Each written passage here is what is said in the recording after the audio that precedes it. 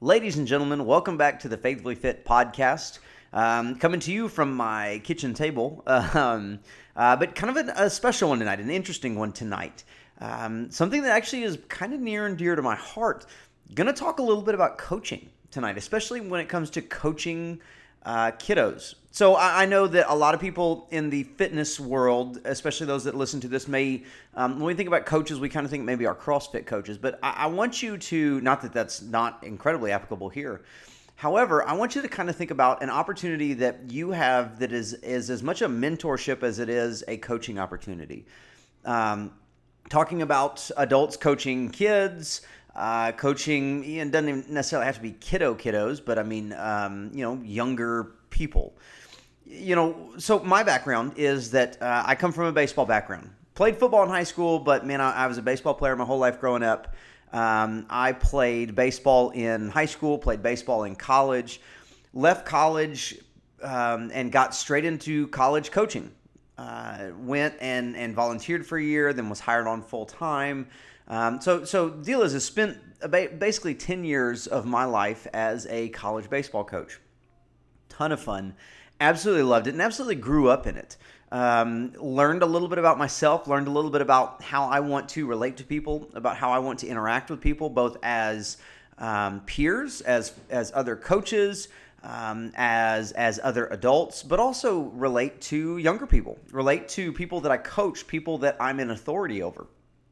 And so that's kind of where I'm coming from with this. See, because in Faithfully Fit, I still do some baseball lessons. Now, granted, most of it comes from people that I've done for a while. I mean, let's face it, the first place that you go when you're looking for baseball lessons is not usually the church, but I still do with some of those kids, and that's the way that I actually fund most of the Faithfully Fit stuff. If you know what I've been doing lately, you see the t-shirts. Here's the deal. The t-shirts are, I'm not charging a crazy amount for them because they're largely just a conversation starter. I just want to get the mustache out there, and who knows what that's going to start. I want people to have a nice shirt. I like shirts. Love t-shirts, so it's kind of nice to have that. Now, if one day I sell enough to where they make a profit and I can start moving that towards the Faithfully Fit stuff, great. But right now, what I do is I do some baseball lessons. Because one, yes, that is the way that I fund this, but it's also part of my ministry in Faithfully Fit. It's a way that I can continue to minister to and to mentor young men and now a young lady that is learning to play softball. When I do lessons and largely at the end of my coaching career, especially, it's very much of a teaching relationship that I'm trying to help these people, these young people, learn about themselves as athletes. Learn about themselves as people. Like, it goes way more than just baseball. Now, here's the thing. That all sounds really new agey. There's so much baseball that goes on. It largely is just about conversation. You know me. I mean, let's face it. You're sitting here listening to a podcast of me just talking into a microphone. So you know that I like to talk. I like to have conversation.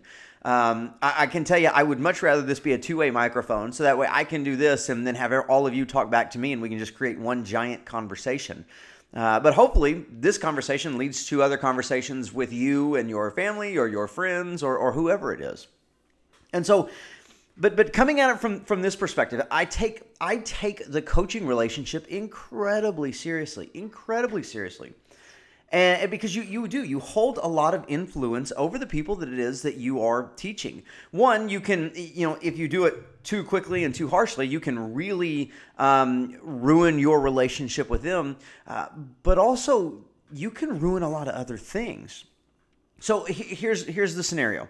Took my son to Little League baseball games tonight. My son is not in the age group that we went to watch, but one of the young men that I coach actually was playing. And so we went to go watch. I took my son with me because I wanted to give him the opportunity to watch some baseball. The dang COVID stuff and canceling all of baseball. Me and my son, one of the things that we really do is we bond over watching baseball. We'll sit and watch college baseball on Saturday and Sunday afternoons. That's something that we do, but we haven't had that. So difficult, but so be it.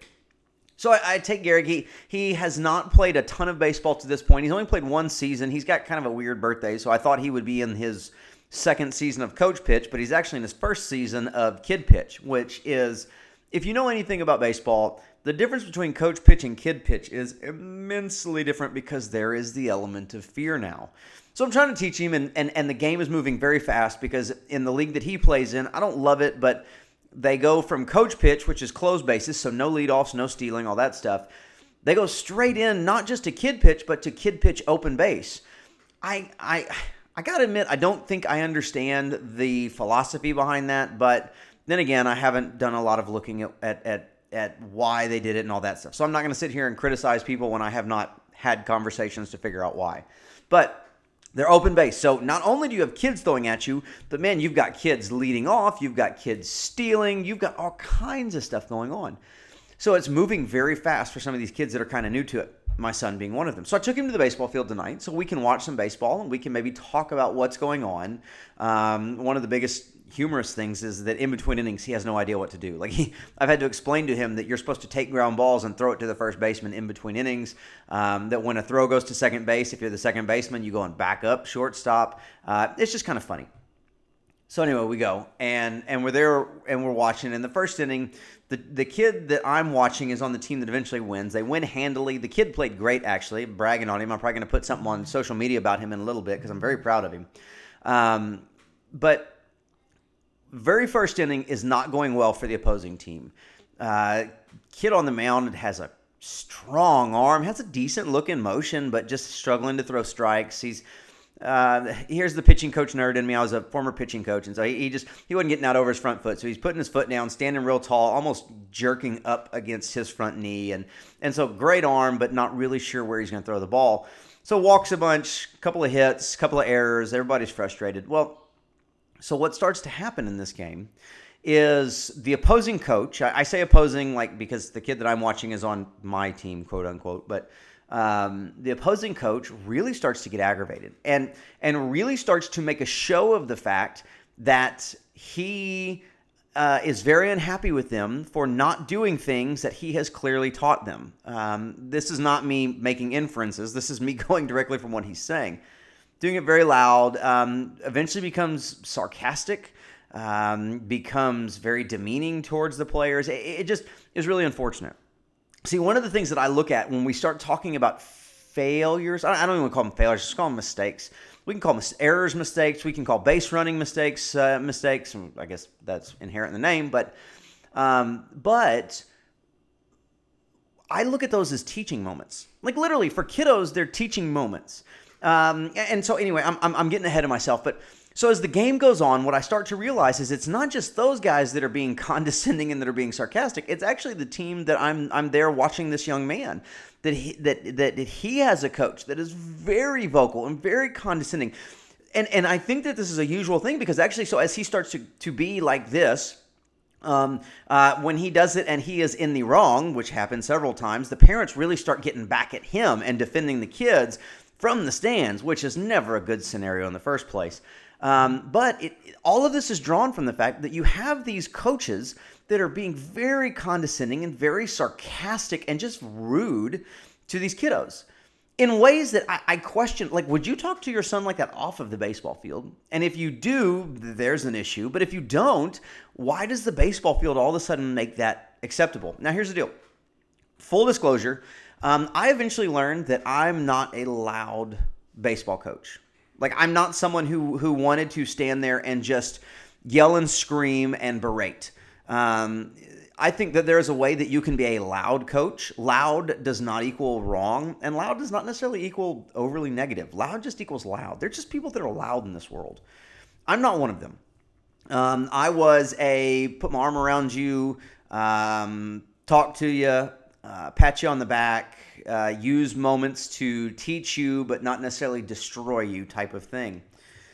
And so granted, I have a different coaching philosophy than these guys do. I think I don't know their backgrounds and their life philosophies, but then again, I'm also a minister. I'm a discipleship minister. Part of what I do is just trying to help people and teach people and come alongside people. Come alongside is one of those church terms that I think sometimes kind of gets lost. We as ministers will say come alongside. But when we say come alongside, we just mean I want to do life with you. I want to partake in your struggles. I want to help you through your struggles. I want to help you learn. I want to help you grow. I want you to do the same thing for me. Me coming alongside you does not mean that I'm here to rescue you or to save you. In my faith in Christianity, I'm not the Savior. I'm not Christ. I'm someone who needed as much help as you, who needs as much help as you, not past, present. So anyway, so now you kind of understand my philosophy. You kind of know where I'm coming from. And so I'm sitting here and I'm having this kind of philosophical debate in my head. And I'm like, man, I need to put this on a podcast. I don't know if this is going to land with anybody or not, because obviously this is so important to my heart and so embedded within who I am. But so I guess my first question then is, what is the purpose of Little League competition? Like, I think we have to answer that. What is the purpose of Little League competition? Is the purpose of Little League competition to win? Now, keep something in mind. I'm not a everybody gets a trophy type of guy. I'm not quite as hardcore as some people, though. I'm not, if you finish second, you're a loser and you'll never, ever finish first. I think losing is part of sports. It's part of it. And that means that you're going to win sometimes and you're going to lose sometimes. Especially, you talk about baseball. Hey, man, ball hits a hole in a funny way. There's nothing that the shortstop can do about it. Sometimes you lose. But looking at this, we say, what is the purpose of Little League competition? Is it solely to win? I don't think so. I don't even think that the number one goal of Little League competition is to win. I think the number one goal of Little League competition is to teach and to prepare.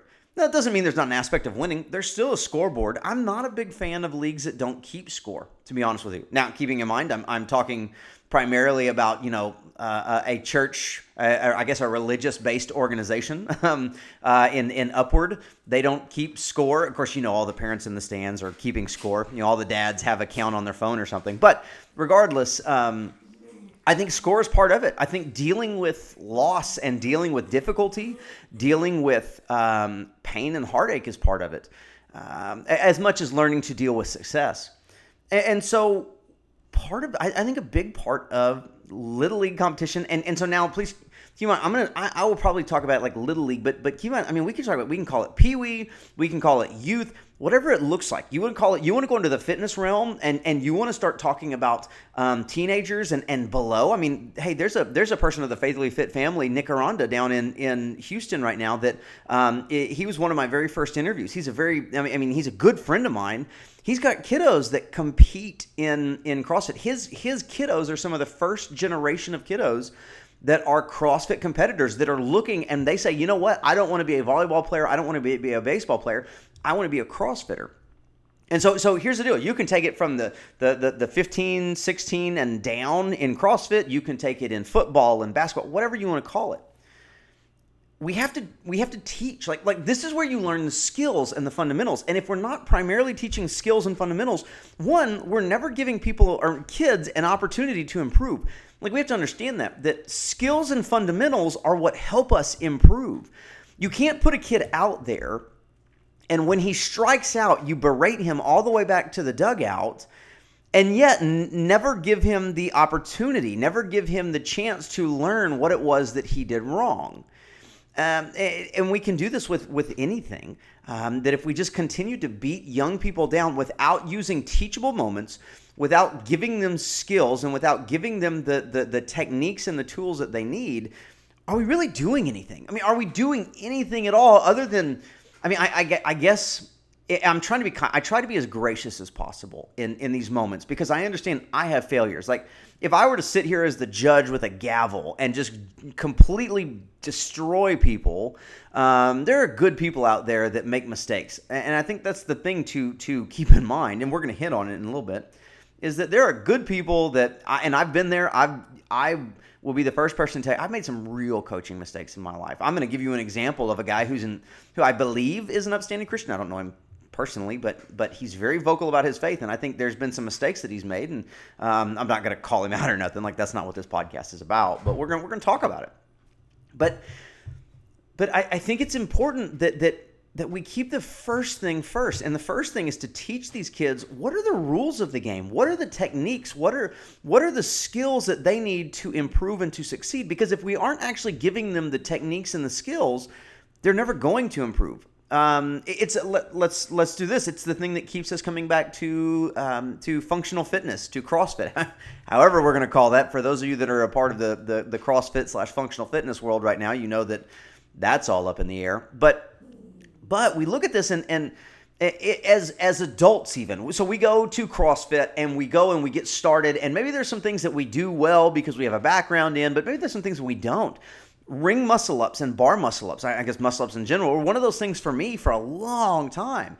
I had a background in weightlifting, I had a background in running, so I was strong and I could run and I had an engine. But man, when it came to high-level skills, when it came to handstand push-ups and handstand walking and snatching and muscle ups, and I was terrible. But here's the deal, is I had people that tried to teach me, I had people that tried to help me, and I had a drive because I would learn a little bit at a time. I would learn a skill, and I improved.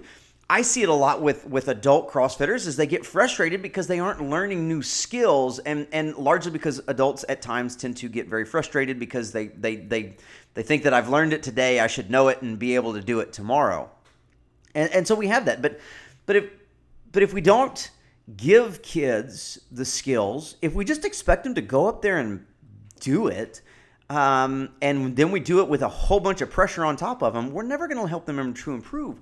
And so, in a Facebook post that I made earlier today from my personal account, I wouldn't do this from the Faithfully Fit account, but from my personal account, I said, condescending and sarcastic coaching leads young players to hate the games that they're learning. It does. I mean, can you imagine being an 11-year-old and having a coach that just does nothing but berate you every time you make a... I wouldn't want to go back to that sport.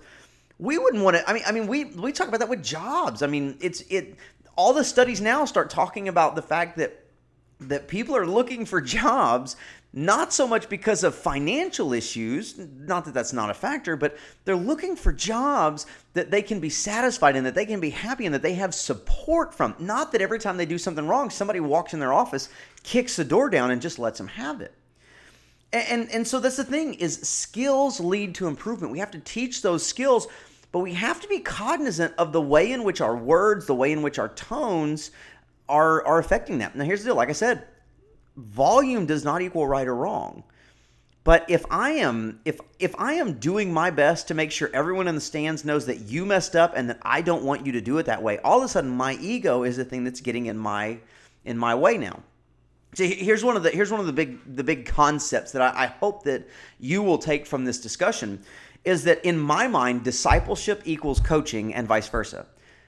Because discipleship is about teaching and about raising up and about preparing. It's the same thing that coaching does. Now, here's the deal, is I take that a step further with Faithfully Fit, and so I obviously meld those two.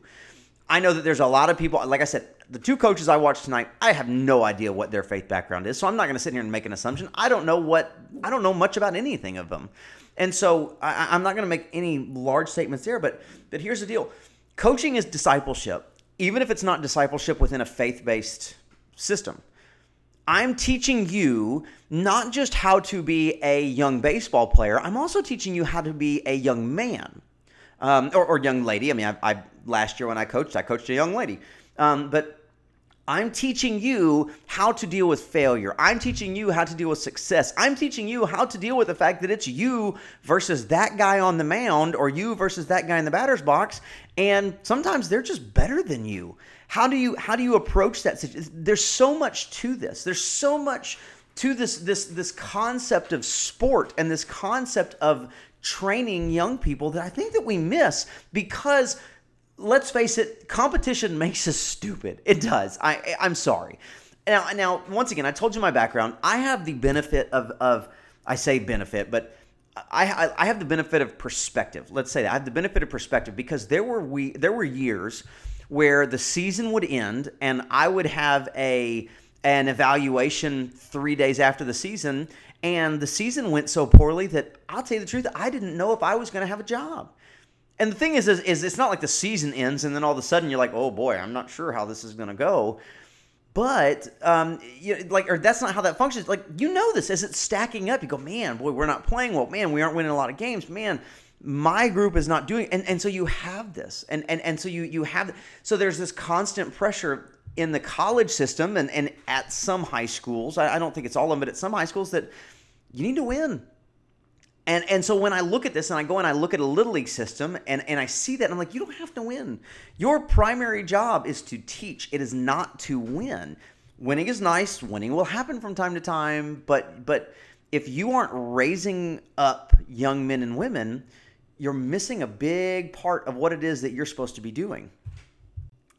So that's where my concept of discipleship is coaching, and coaching is discipleship, even if it's not in a religious setting.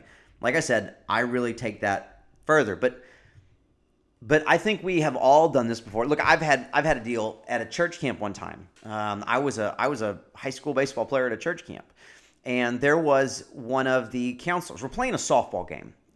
I would later play on a church league softball with this gentleman, and I kind of understood where it came from then. But I was a high school baseball player. We're at church camp. We're playing softball. Most of the kids out there are not athletic. And he was really getting into it and really getting competitive and really getting frustrated with people making, I guess, what you would call simple mistakes. But the deal is these simple mistakes were things that you wouldn't know if you didn't take the game very seriously. And I looked at him and I said, "Sir," I know his name, but I'm not trying to, like I said, I'm not trying to bash anybody here. But I said, "Sir," I was like, it's summer camp. Like, let's just have fun. And the interesting thing, now, to his credit, man, he came to me later. He goes, "Kyle," he goes, you're really right. Thank you for snapping me out of it. I'm sorry for taking it so seriously. Thank you for saying something to me." And looking back, that's actually one of my prouder moments, because I was an adult. Like, I'm not someone who bucks the system often. Now, I tend to do it a little bit more in ministry, just because of how I feel about ministry and how I feel about the calling of my life. But to this point in my life, I'm a rule follower, man. And so for me to step out and say something like that was a big deal. I would go on. Here's the deal: I would go on to play church league softball with this guy and other people, and I would find something similar that in a church league softball game, these guys, that the competition really drove them to what I would consider beyond what they should have been doing. Like, they weren't cheating or anything, but the seriousness of which they took it was, in my mind, like, it was almost absurd. But yet people do that all the time. Once again, like competition drives us. Competition almost calls to our ego a lot of times. And so when we speak about men specifically, but I'm not trying to eliminate women from this. I mean, there are a lot of really competitive women, and we kind of joke in my family that my wife is the competitive one, and I'm I'm not, even though I was the college athlete and the college coach. And so I bring up the church league softball not to bash on church league softball, but actually as a segue into a point that, here's the deal, is that we all make mistakes. I mentioned it a little bit earlier that, I mean, some of the biggest mistakes that I have made have actually been in interaction that I have had as a coach. Emotions get in the way. It's part of being human. I mean, we have faults. We have failures. We take it to a biblical perspective, and we all have sin. Like, these things are going to creep in. And I think that it is through experience that we eventually learn to quell those. It's through experience that the heat of competition, I don't really want to say heat of battle, but the heat of competition does not affect us as much. I remember some of I have some of the most embarrassing things that I have done and said were as a young coach, when I didn't quite understand that, when I thought that you had to be just all fire and just make people afraid of you and afraid to mess up, because that was the only way that they were going to perform. And the interesting thing was that was not the way that I was wired.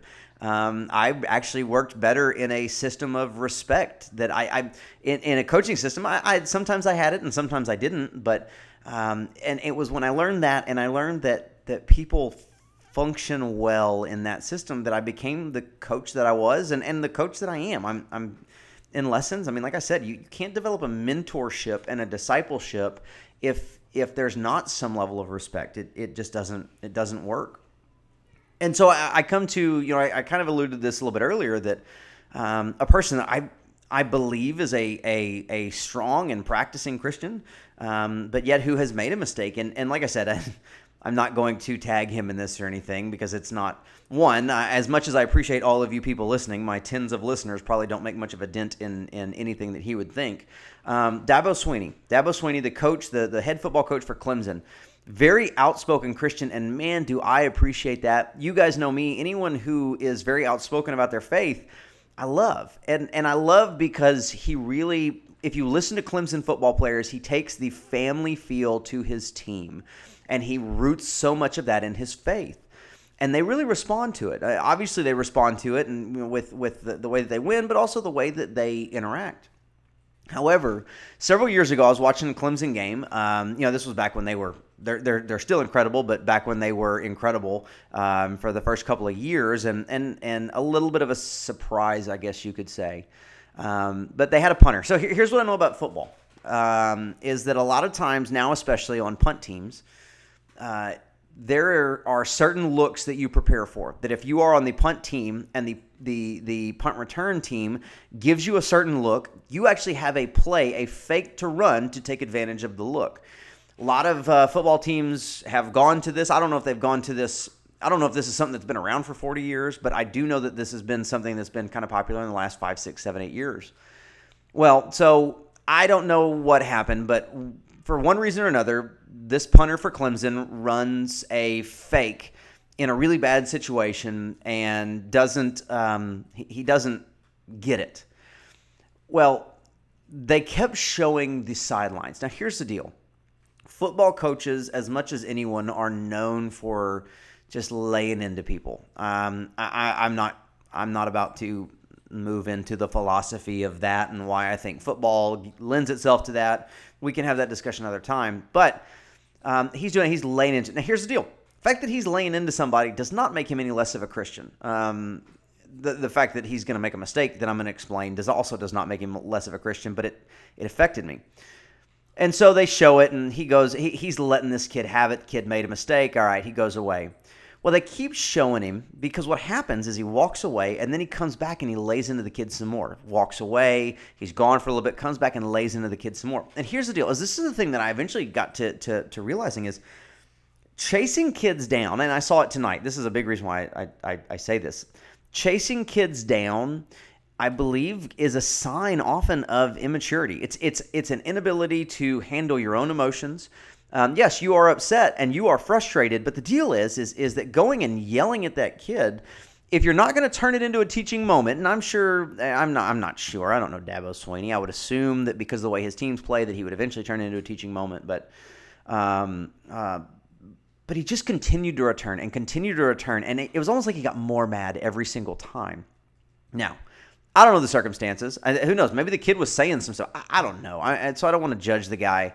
But I know what I saw tonight. I saw a coach chase a kid down and just continue to let him have it on a level that I'm like, man, this kid is at oldest 12 years old, and this coach is chasing him down the sideline and then just letting him have it. The kid's going out onto the field, and he's still letting him have it. And I could hear everything that the kid was saying back to the coach as well. Now, he was actually talking back to the coach a little bit, but not to a level that, Anyway, the coach was no longer trying to. He was not trying to teach him and correct his attitude. He was just trying to lay into the kid and let the kid know who his boss. And that's hard for me. That's difficult because you are no longer in that moment trying to teach a skill. So we go back to what is the purpose of youth athletics, of youth sports, of youth anything. You're no longer trying to teach in that moment. Now you're just trying to establish dominance. Maybe you're trying to let everyone in the stands know that, that's not how you teach. We run into this. And so you obviously hear my passion in this discussion and my passion in what we're talking about. And not so much because I feel so strongly about the negative side of things, but because I've seen the way in which mentors and coaches can impact the lives of young people and the paths and the roads they can set them on. I've seen it from a positive aspect. I've seen kids that I have been involved in or that I have had other coaches involved in their lives and watched the growth that happens. I've seen it negatively where coaches have not impacted kids in ways, and it has led kids in certain directions. I've been a part of a few, unfortunately, that it started off where my impact and discipleship and mentorship started in a direction, and then I made some mistakes and moved away, and I kind of saw what happened after that. And so you get this opportunity to really have this 360 view of the issue. And so we just come back to this, is that as we talk about coaching, and like I said, insert what you want here: coaching, discipleship, mentorship, coaching athletics, coaching gymnastics, coaching CrossFit, teaching dance. I'll go to dance because it's, my daughter dances. Teaching dance. I mean, when they are young, we're trying to give them tools, because giving them tools does not just mean that they have a chance in the future to be successful at that endeavor, whatever that may be, but also to deal with other issues that come up in life that maybe don't have anything to do with it. I mean, we talk all the time about how sports prepares you for life, but what does that actually mean? Like, how can sports prepare you for life if you are going to hate sports so much that you never want to play them again? Well, now sports never has an opportunity to impact you. It has no chance to teach you teamwork. If sports continues to isolate you because your coach wants to yell and scream at you and embarrass you, and so you go to the dugout and you're either going to sit there and not learn the lesson and you're going to isolate yourself, or you're going to gather with your other teammates and be a source of dissent within the dugout. You run into a lot of these different things. And so it's important that we as adults who are teaching young people recognize the fact that we are teaching. I think that's the first and core thing, is that we are teaching. And now here's the deal, is this has not been super faith-oriented. But the interesting part about it is that if you know me, you know where this is driven from. This is actually driven from a place of faith within my life. Does not mean that you have to be a person of faith to be a good coach, to be a good mentor. I would prefer for you. I'd love for you to, because I've laid out my thoughts on love before. I've laid out my thoughts on why we respect other people, and I know last time I told you that my next podcast would be on humility, but this is kind of a drop-in. But the next podcast, I'm assuming, unless something else gets under my skin, will be on humility. And once again, it is a place of great humility that I can look at you as a young person and see your mistake and yet treat you with grace, because I know that at some point in the past, someone has treated me with that type of grace. I can take that and I can weave that into how I'm teaching you, because if I was never shown that grace, one, it's either a massive recognition that makes me walk away from the path of doing exactly what was done to me when I was a Little League baseball player, and some dad who had a bad day at work just completely embarrassed me and laid into me for a mistake that, quite frankly, happens in baseball, or you've experienced it before. You've experienced grace. Now, here's the deal: is that like I said, in faith, we have that opportunity to experience that grace through Christ and through what Scripture tells us Christ did. Now, we can take that and we can apply that, and we can apply that to our coaching. We can apply that to dealing with parents. We can apply that to just dealing with people in general. Once we go outside of the coaching space, and so it gives us a real base. So you see this now. Obviously, I need to wrap this up, because if not, I'm going to get up and start pacing back and forth and preaching, because that's how I preach. Is I stand up and I walk back and forth and I talk really fast. And you're getting the talk really fast, but on a podcast, you don't get much of the arms flailing and walking back and forth. So I appreciate you listening. I hope this is encouragement to you. As I look back, I hope that when you finish this podcast, it's not that you've just heard me ranting and raving for a long time, but you actually have come to an understanding of why it is that I coach the way that I coach, why it is that I continue to do baseball lessons and continue to do athletic training for young people, even though my job is ministry and not an athletic ministry. I mean, this is a side thing that I do. and I hope that can impact you, even if you don't coach young people. Maybe you have young people in your life. Maybe you are. I know there is a person who listens to this podcast who a large part of his position is dealing with the development of young people.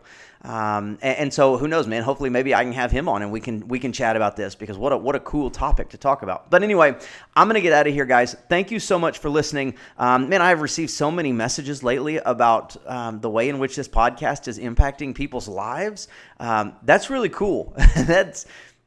I don't think I expected that. And so guys, thank you so much again. I hope to hear from you guys. I hope that we can continue to interact. I hope that we can continue to draw the Faithfully Fit family closer together, but also spread that net even wider. So y'all have a great one. And until next time, stay faithfully fit.